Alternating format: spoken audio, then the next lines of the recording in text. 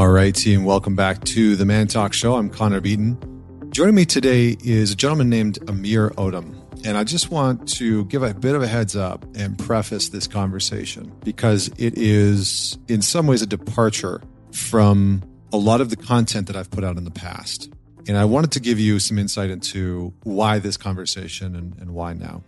So if you've listened to my show for a week, if this is your first episode, if you've listened to my show for a month or a year or the entire time that I've been running it, you will probably know that I have steered clear of political conversations. I have steered clear of cultural conversations, things that are happening in the now, in the mainstream, in the sort of collective cultural conversation. I've largely stayed away from that to make this space a place where you could come to learn about personal development, human psychology, the opinions and insights of experts from a broad range of whether it's psychology or relationships or sex and intimacy, or, I've even had cosmologists on the show and astrophysicists and those types of things that I find really fascinating. And this is a part of that conversation. This is an individual who has led a very different life. And I think I've had a very specific type of curiosity. Amir has grown up in America as a gay Black man who marched with Black Lives Matters and left Black Lives Matters. And he has been, online talking about the LGBTQ plus all the stuff that's happening with trans and drag queens and, how gay people feel about it within America. And I find this to be a topic and a subject that I don't know much about. And I feel like he's got a very interesting perspective, having, walked on one side of the fence and departed to the other side, right, of the political spectrum, I guess we could say. So I wanted to have Amir on the show to discuss this. And I try to take a neutral approach throughout this conversation, to not insert or inject my perspectives or my beliefs throughout this conversation, but actually to just hear him out and to try and have a better reference point for what his life has brought him, and to come from a place of love and understanding. And I think part of my mission, and I'm going to make this very clear because there are more conversations, not necessarily exactly like this one coming, but there are more conversations that are a little bit of a departure from the purely self-help personal development conversation on the horizon.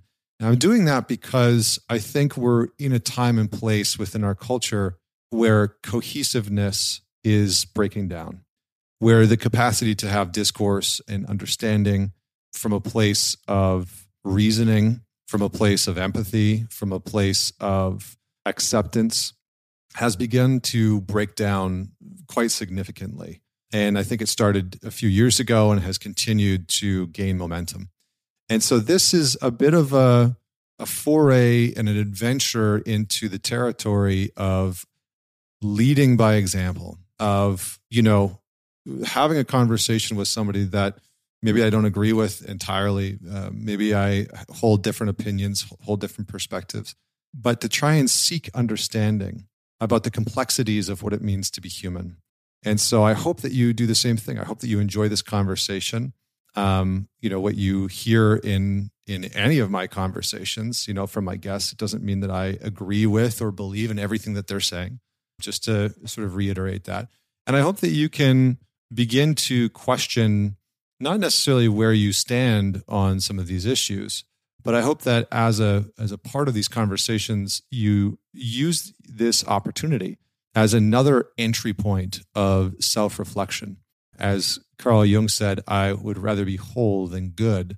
And sometimes in order to find a deeper sense of wholeness, we have to understand how our individual perspective of trying to be so good might be getting in the way of our capacity to be whole. And I think that that's something that our culture is struggling with right now, is our culture is struggling to find a sense of wholeness. And there's a lot of conversation about what it looks like to be a good citizen and not a whole citizen and not somebody that's contributing to the whole. So I hope you enjoy. As always, DM me on Instagram. Let me know what you thought. Please man it forward. Please share this conversation if you enjoyed it. And without any delay, please welcome Amir Odom. All right, Amir, welcome to the Man Talk Show. How are you doing today? Thank you for having me. I'm doing great. Awesome, man. Love to hear that. And really glad that we got a chance to sit down and connect and have a bit of a conversation. I'm excited for this one. I haven't really dug into some of these topics in depth. A friend of mine sent me your video and he was like, you should have this guy on your show. And I was like, okay, cool. And then I watched a bunch of your content and I was like, oh yeah, okay, this is going to be interesting. This will be fun. This will be a great conversation. So, but before we get into any of that, let's start with the question, which is tell us a story about a defining moment in your life that made you who you are today. Yeah, a defining moment in my life that I immediately go to is a failed deletion attempt, if you get what I'm saying. This was back in 8th grade and I was living with my godparents. My dad's never been in my life. My mother was gone and I was just going through a really rough time. And I said, you know what? This is it. This is going to happen. And it was like a Thursday night. I went around, walked around the neighborhood, said bye to my friends. They're like, what are you doing? And I was like, oh, nothing. Just wanted to give you a hug. And the whole way home, like I was trying to do different things and I just couldn't go through with it. And then I get back home and I'm pissed because I didn't do it. And I'm listening to my iPod and Waitlist by All Time Low came on and New Perspective by Panic at the Disco. And basically those two songs just gave me the ultimatum. And it was like, hey, either you're going to do it or you're going to create your own life and you're going to try your best to be the best version of yourself that you can possibly be and go out and just try to live a fruitful life. And so I did that. And ever since that day, I made it my mission that if I'm not going to go the other route, I'm always going to pursue a better life for myself. And that was a really big defining moment because I'm still on that mission, not looking back. I appreciate that. I appreciate you sharing that story. And, you know, I think it's something that a lot of people struggle with at one point or another in their life. And I remember hearing, I don't remember where the quote came from, but somebody once said that suicide is the ultimate form of self-destruction. You know, that when we are going down that path, when we are contemplating those things, that there's a kind of like a desire for self-destruction. And what's interesting, you know, this is the Man Talk Show. I talk a lot about men and work predominantly with men. And, you know, the company is really about men's mental health and how we lead ourselves. And what I've always found a bit fascinating is this notion of change and what causes us to change. And I remember seeing somebody talking about like there's 4 reasons why we change. And one of them is that things become so bad that we have to. Yeah. And I don't know if it's like a guy thing, but I mean, my story was somewhat similar to yours, except it involved me living in the back of my car for a few weeks.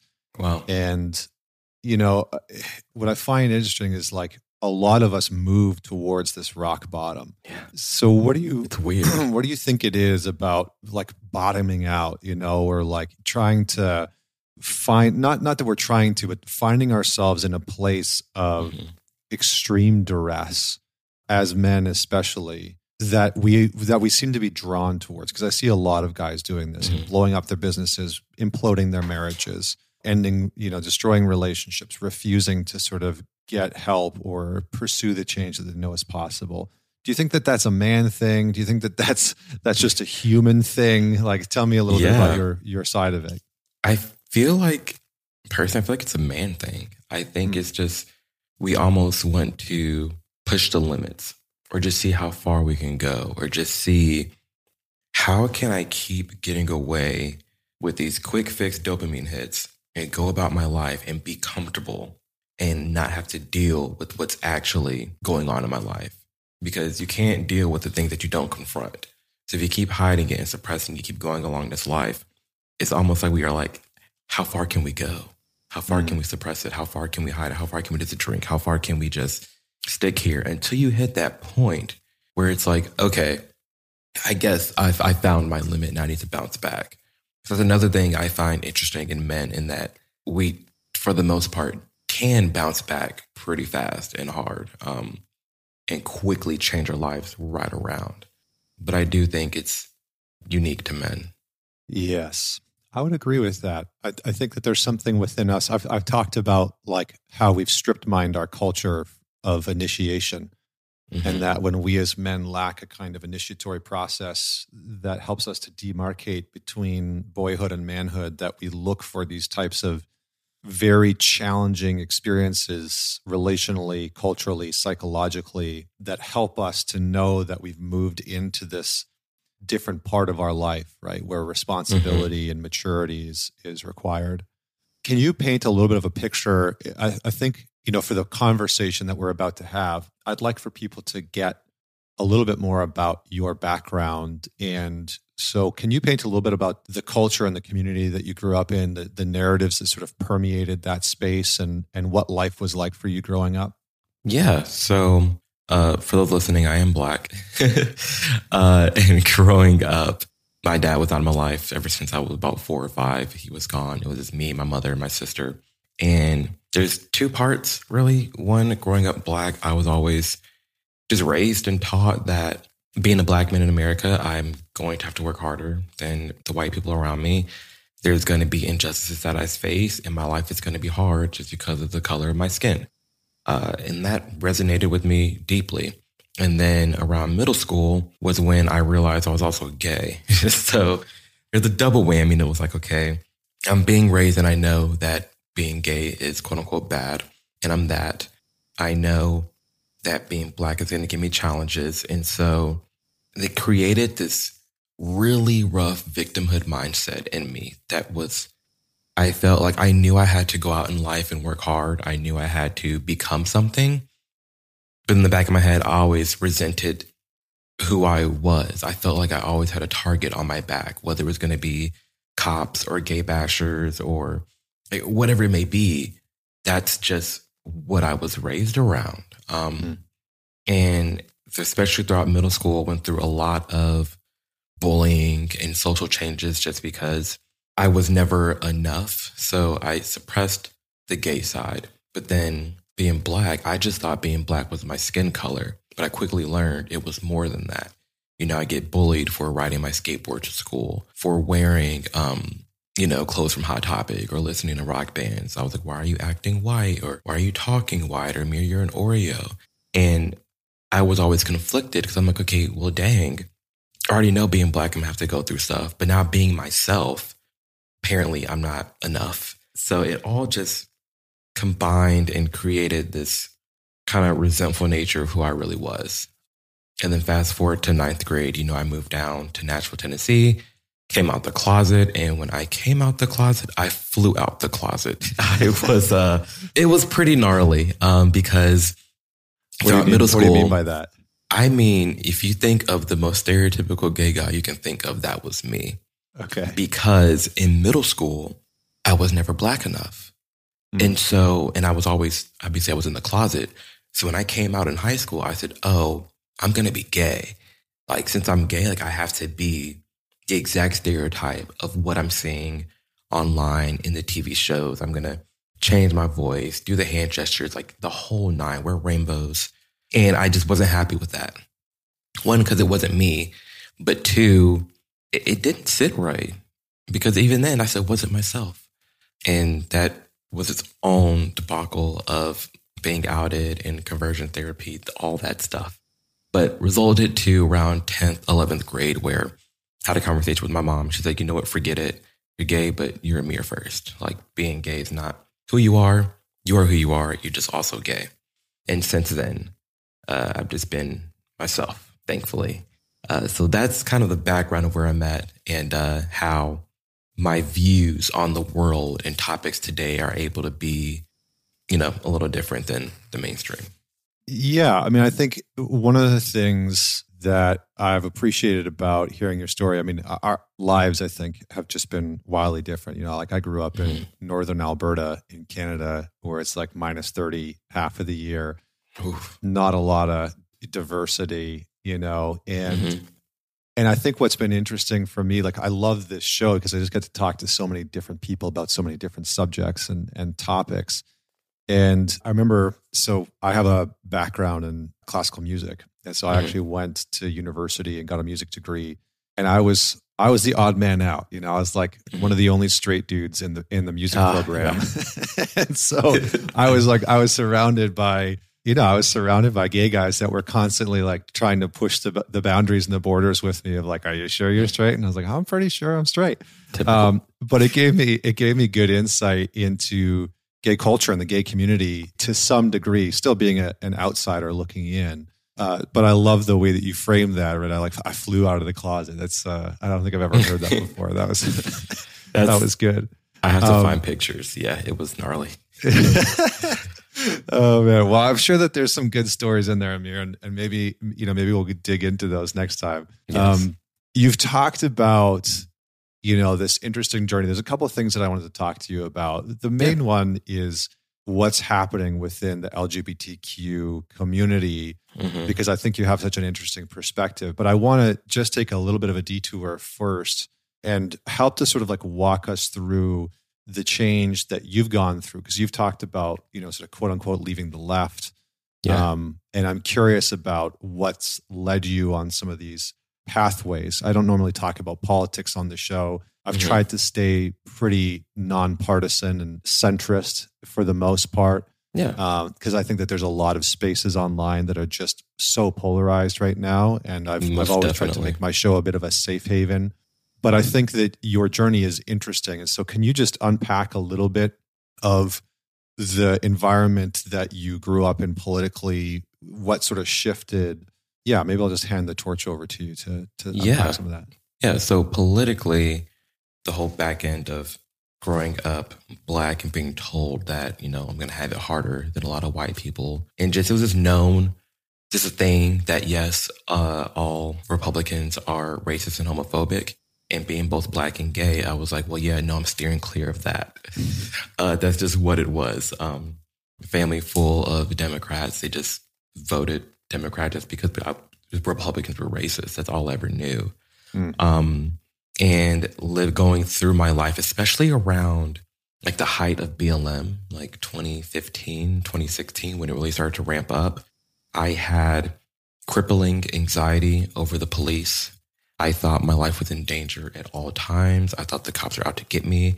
I thought that thousands of young Black men were being shot and killed unarmed by the police with the way that it was being portrayed on the news and in Black community.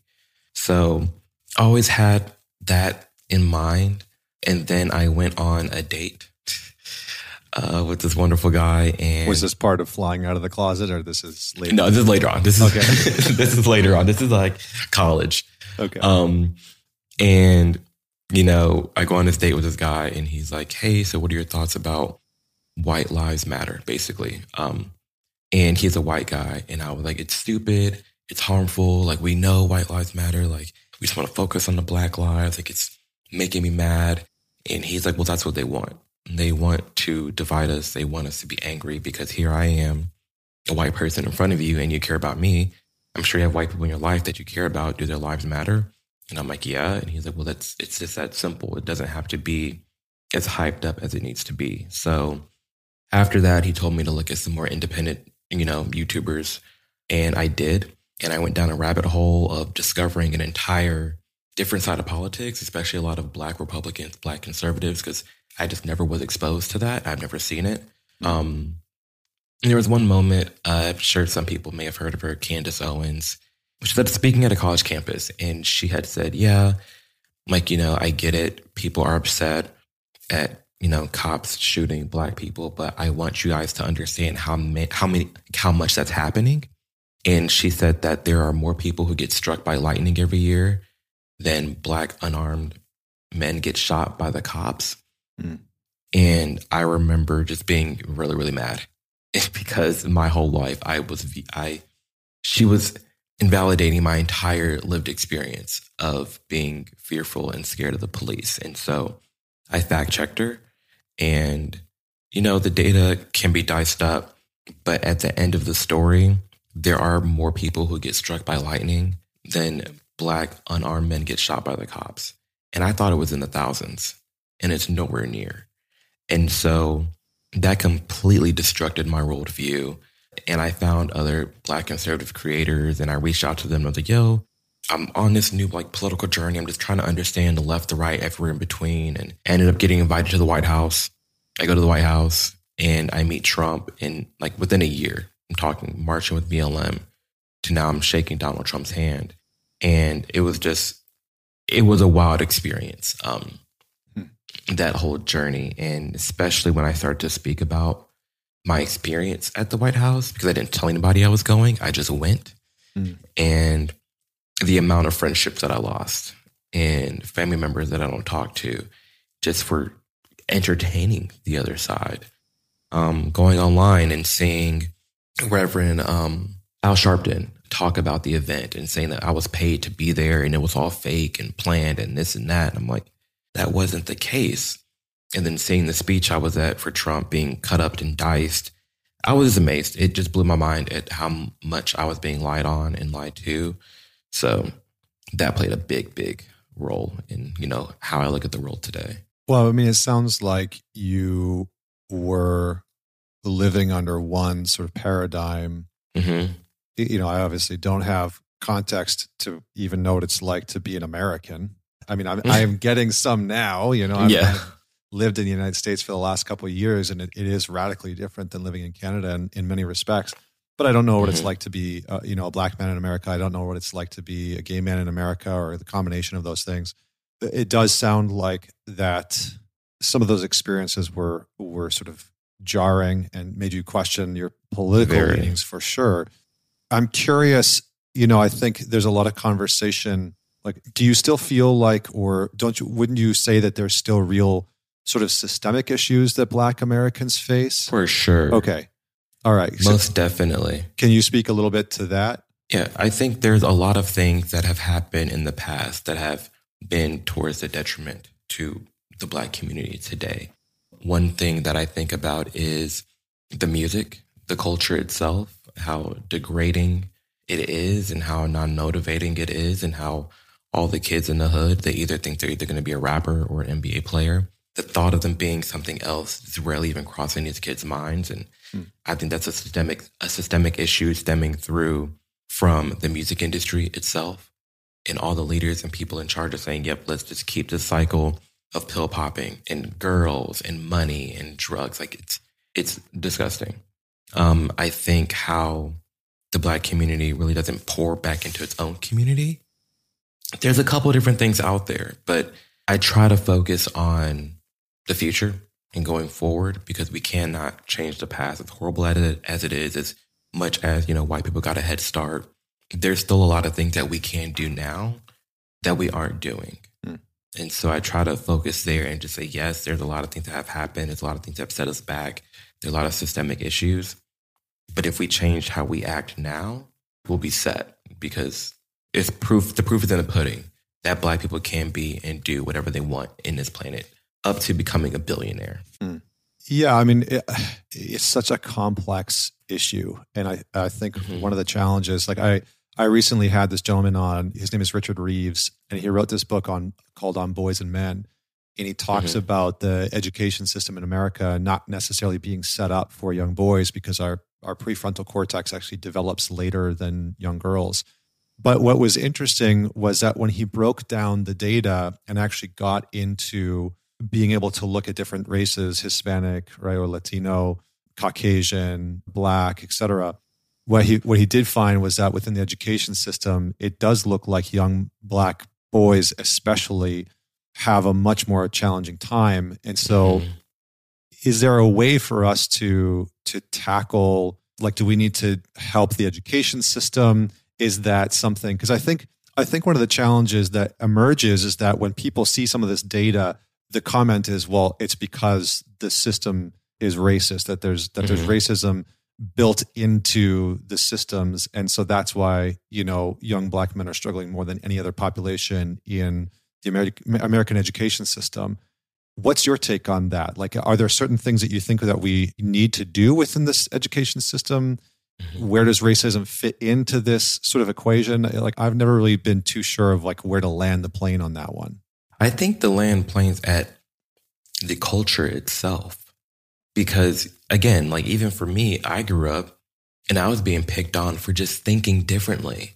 Like, I think that's the biggest thing, that the difference in America between white people and Black people is white people can be and do whatever they want to do. without really much any backlash. But Black people, as soon as you have a Black kid who's looking at anime, well, oh, you're not Black, you lose your Black card, like you're stupid. Or you have a Black kid wanting to listen to rock music and it's more metal.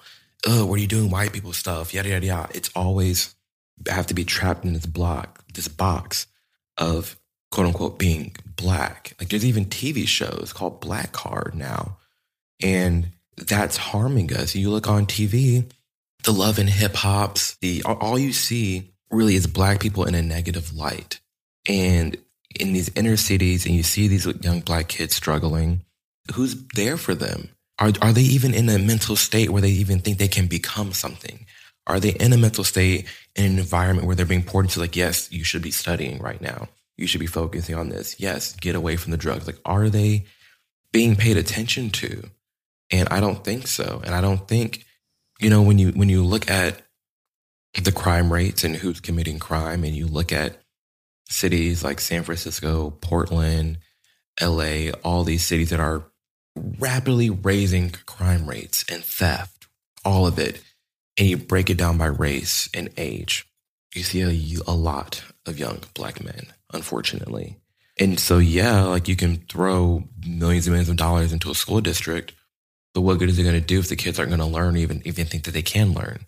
Like, I think truly the culture itself has to change and inspire a generation of young Black men and remind them that they can be something and be whatever they want to be, instead of just being in a home with no father, where the mother's working 2 jobs. They throw them some chicken nuggets to watch TV, and then they're out on the streets gangbanging. It's like a cycle that's not ending. It does seem like I wrote a book recently that came out in January, and I mean, it's all about men. It's called Men's Work. And one of the things that I wrote about in there as I was researching was the plague of absent fathers that is permeating our culture in North America. And I think that's, statistically, it's really prominent within the Black community. And, I think it's prominent everywhere, right? It's like 1 in 4 kids in America are going to grow up without a father figure in the household. And we know statistically that young boys are hit by that more than young girls. That's just the reality of the data and the research. And so I think what I hear you saying is, yes, the education systems probably need some reform here and there. I think we can all probably agree on that, right? The education systems are a little outdated, a little shitty. I think school teachers are probably underpaid in some places, and it's a challenging system to say the least. But what you're also saying is, in addition to that, the culture that young men are growing up in, specifically young Black men, is not conducive for them. But maybe I think to fill in the blank there, because why? Like, it's not conducive for them because why? I'd say it's not conducive because a lot of them don't even believe in themselves. Okay. 1, they don't believe in themselves, but 2, they're not seeing any light of day of another outcome because they have no fathers in the home. And that's why I give a little grace in, the whole systemic issue, because if you're a young Black man in the hood, you see your mama struggling, working 2 jobs, you have no male figure to look up to at all. All you're surrounded by is gangbanging and rappers, and you look on TV, you're typically watching sports, and all you see is the NBA players. And I can go to the corner, sell some drugs, and then pay rent. Because I have had a lot of friends who were drug dealers that were like paying off their parents' mortgages and like doing things for the family because that was the easy source of income for them at the time. And it's what they knew. That's what they grew up around.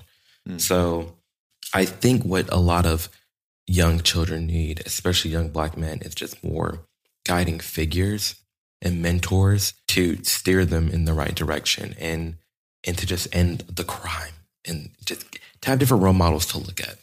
Well, let's shift gears a little bit. I think there's probably a lot more that we could explore in that area, but I want to be conscious of your time and on this episode, because one of the things that I really wanted to talk to you about was what's happening in the LGBTQ community for a number of reasons. I love using polls on Instagram, right? I've got a ton of people that follow me on Instagram, and so I've really taken to like doing surveys on there recently, which has been kind of fun to see people's perspectives.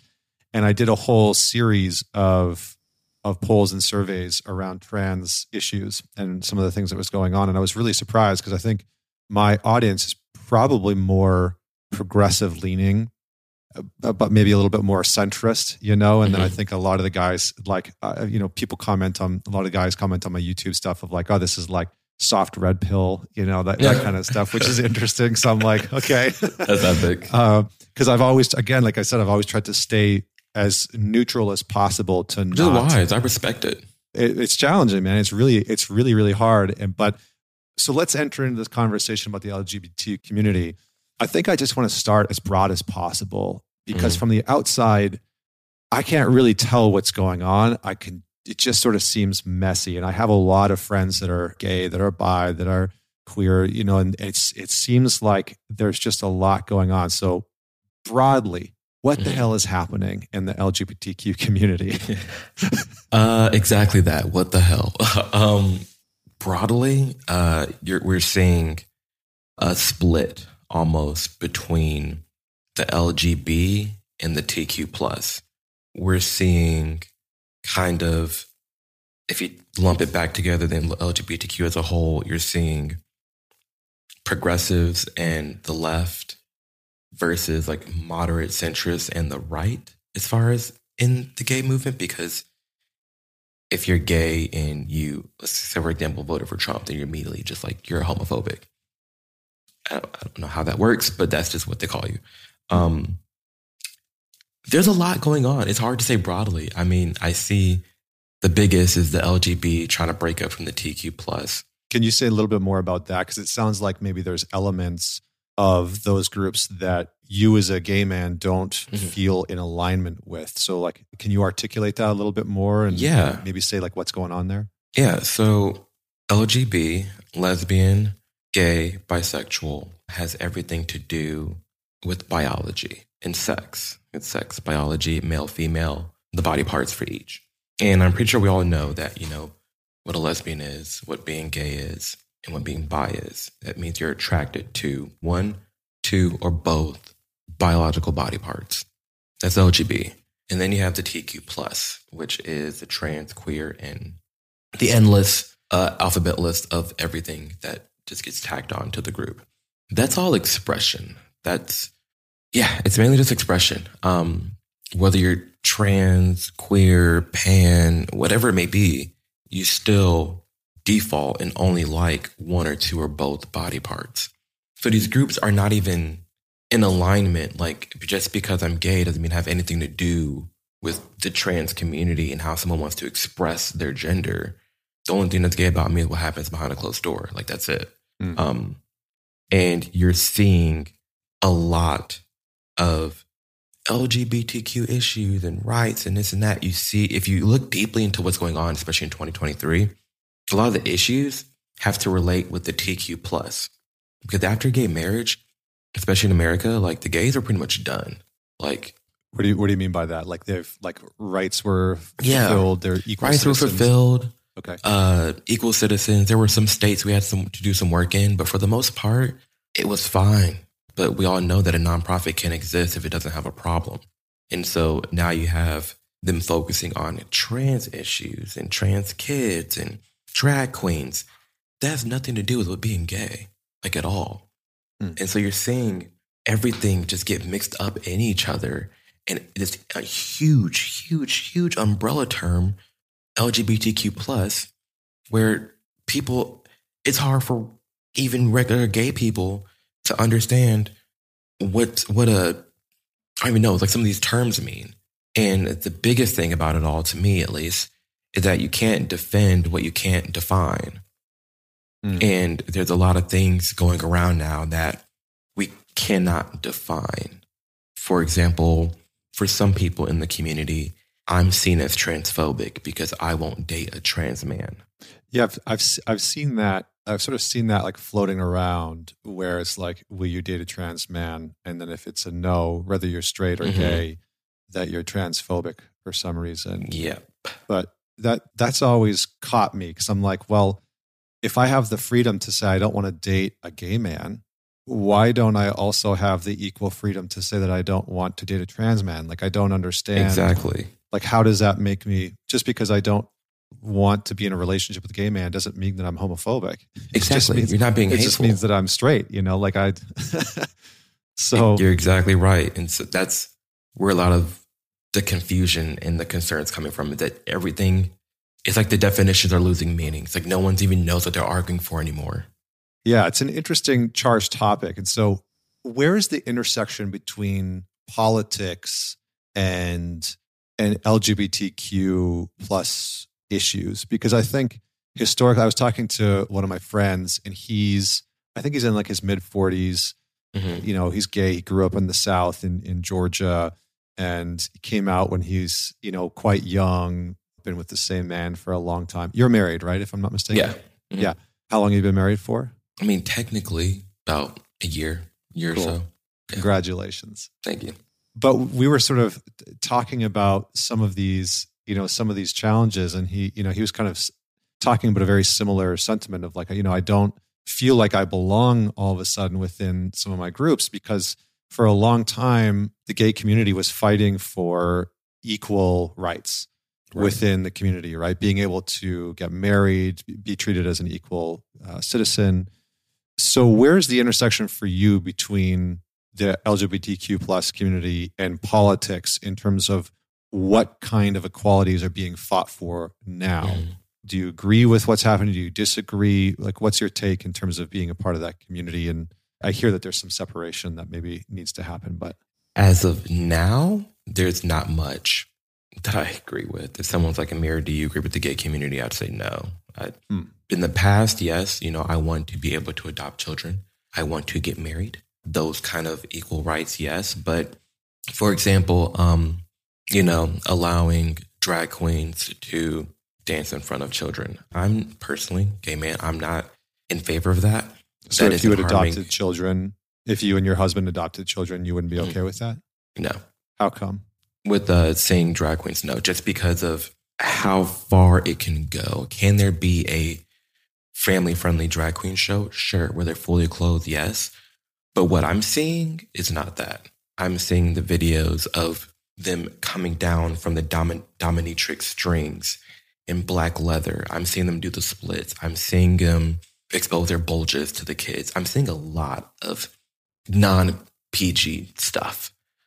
So I'd rather just keep it at the gay club. Same way we keep strippers at the strip club, I'd rather keep drag queens at the gay club.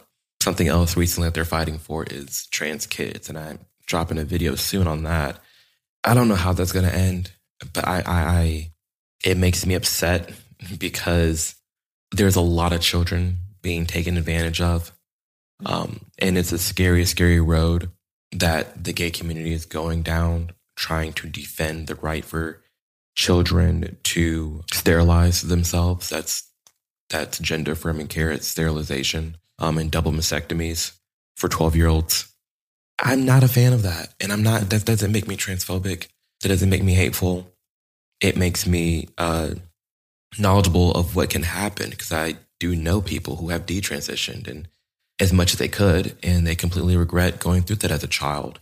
And I don't understand how we got here from 2013, 2014, getting the rights to be married in 2023, damn near 10 years later, fighting for, especially here, there was a rally here in Nashville, fighting for children to have autonomy, which a child needs a parent. They need guidance. And if you're fighting for children to have autonomy over their body, especially sexually, I think you and I both know where that can easily lead to very quickly.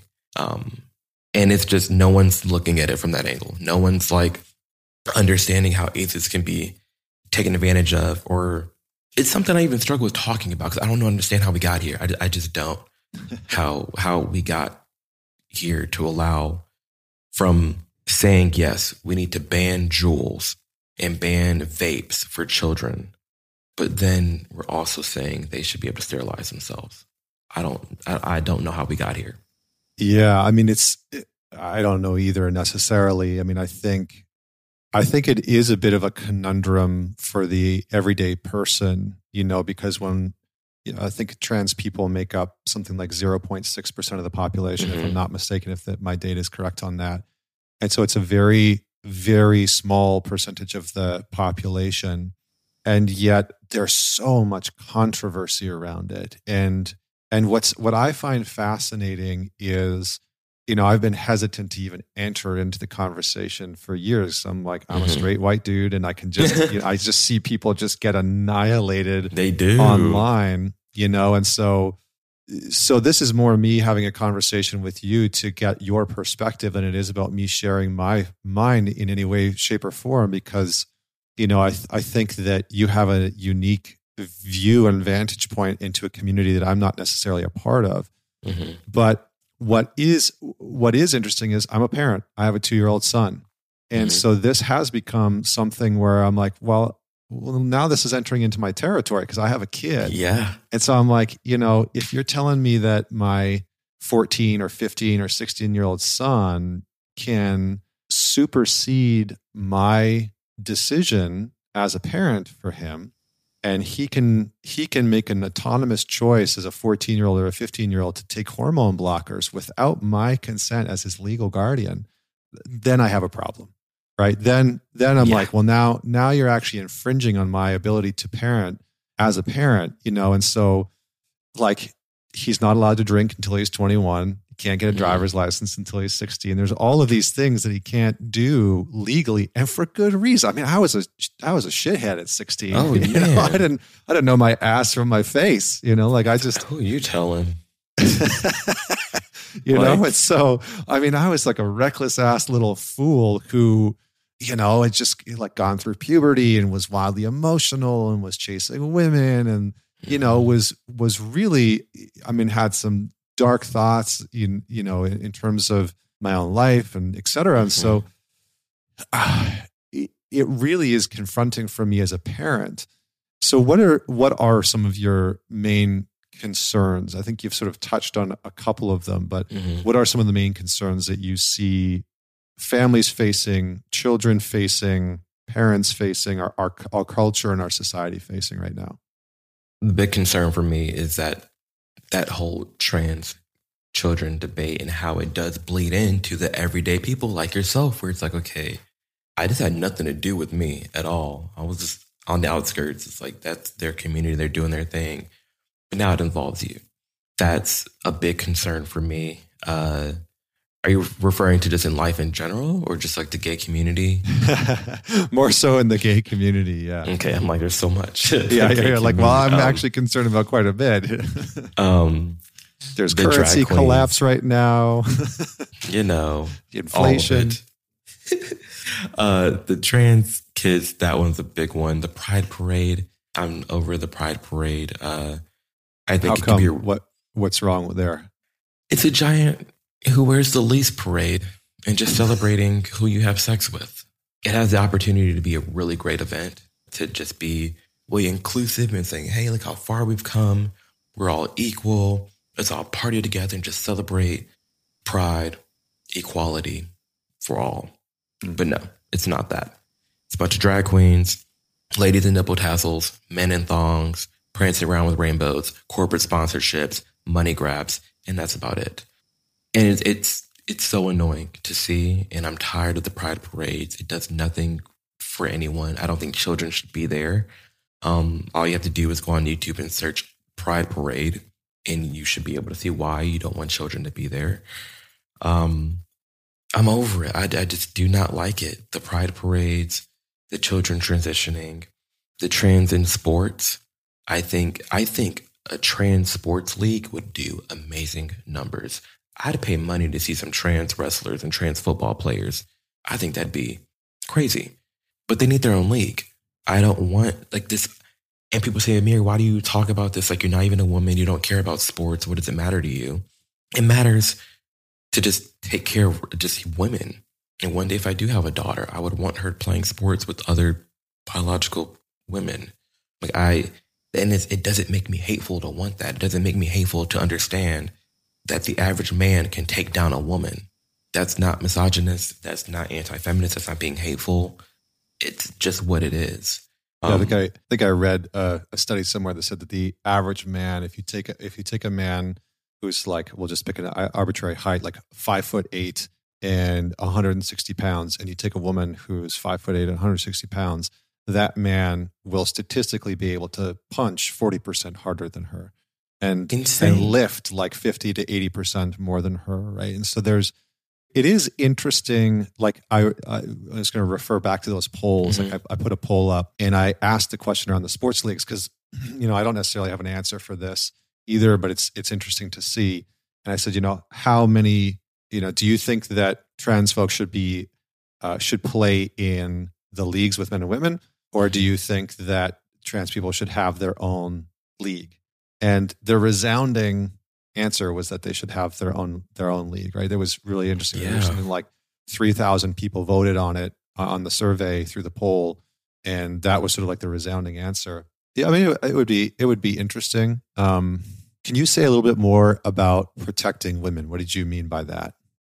Well, there's multiple fronts to that. One, for sports, we've seen it lately with the Leah Thomas swimmer, mediocre male swimmer, just decided to change, take 3 shots, grow out his hair, and now he's able to swim with females and is dominating.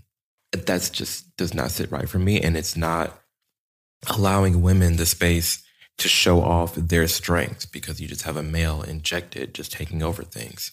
Protecting female spaces. We've seen this over at We Spa in Los Angeles. If your wife and daughter are in a spa, they should not be confronted with a group of people who have their penises out just because they identify as a woman and they're allowed in that space. I think, especially spaces like bathrooms and locker rooms, that should be designated to sex. And if someone is uncomfortable, then they need to go to a private restroom. But I don't think it's okay for women and their daughters to be confronted with penises in a private space like that. That's 2. I don't think that trans men taking light of everything and taking away from female influencers is right. For example, Dylan Mulvaney, a trans TikTok star, getting all these sponsorships from every company known to existence. I mean, really, Nike, Bud Light, Maybelline, Tampax. Instead of putting that towards up-and-coming female influencers, it's given to trans men or trans women. It's so confusing. It's just, we're marching for women's rights, but at the forefront of it is biological men. Yeah, that part. I mean, I saw, what's her name? Bethany. She's a very famous surfer who lost an arm. I think she was in she got lost an arm through a shark bite, if I'm not mistaken. Bethany something, wow. Hamilton, I think. And she spoke out on Instagram because the surf league essentially was allowing, biological men who had transitioned to be trans women to compete within the women's league. And she was speaking out against it, sort of saying like, let trans people have their own league. Like this, it's, I think that there's certain sports where maybe it could be a little bit more right, for sure. Even keel, but I think that there's other sports. It's like, I'm 6'1" and 200 pounds. If I transitioned and wanted to go fight MMA, like I'm gonna probably mess some shit up, right? It's not going to be good. And so I do think that, we still have to have some safety precautions and some sense of equalness within the equation. And so it's a very interesting conundrum that we seem to be faced with. But I think the big challenge is that it's so politicized. It has become so politicized and only certain people are allowed to talk about it. Oh yeah. Which is why I think it's interesting what you're doing. And I'm curious about how conscious you are about your mission, your voice. Like, do you have a mission when you started out with this? Is there something that you're trying to accomplish with sort of talking about some of these issues? Yeah, I want to give people the tools to share their thoughts rationally on tough topics. I understand that a lot of the attention I've gotten is because I am Black and gay, but I'm not your typical Black and gay guy. And I don't think like the average Black and gay person. I respect that. But I know it does hold weight. And regardless or not, I am still Black, I am still gay, I'm still a part of these communities. So the end goal really for me is always just to wake someone up. And I'm always, when I talk to the camera, I'm always talking to my 16-year-old self and what he would want to hear. And My main goal, especially for other Black people and other gay people, is just let them know that they don't have to feel trapped or don't have to feel like they have to belong in what this community has become, whether it's the Black community, gay community, and that they can be vocal. But it's hard to do that sometimes when I do make these videos, because when I tried to be as compassionate as possible, I've scrapped 2 videos already because it was too much passion and it was coming off the wrong way. I try to be cautious of how I'm coming across, because I do make my videos for the person who doesn't agree with me. That's why I'd rather watch my videos. But it's becoming increasingly hard because, again, we cannot defend what we can't define. And like you were saying, you have people, it's super polarized and politicized, and only one group, it seems like, can speak on it. But even then it's confusing because they can't even define it. You're telling me, it's a little off topic, but you're saying, just an example, men shouldn't be making laws about women's bodies. In the same sentence, you're also telling me that men can be women and women can be men. So doesn't that mean all our opinions are equal? Or are you saying that we're different? Like, there's so many things that aren't defined that we're just saying, and it's hard. It's just really hard to talk about it. Yeah, I agree. I agree. It's very challenging to talk about it. I think the last where I'd like to maybe leave things is, you had talked about sort of like trans representation within kids' spaces, right? Whether that's readings or the education system. I think I saw in one of your videos, there was like Blue's Clues had trans on there. What's wrong with that exactly for you? And again, I'm just so I'm clear, I'm not advocating for or against. I'm trying to be in neutral space in as many of these questions as possible. But what's wrong with that for you? Because wouldn't you have liked as a young boy to have had some representation to see yourself in the content that you were watching? And where do we draw the line from your opinion about where that should and shouldn't show up? Yeah.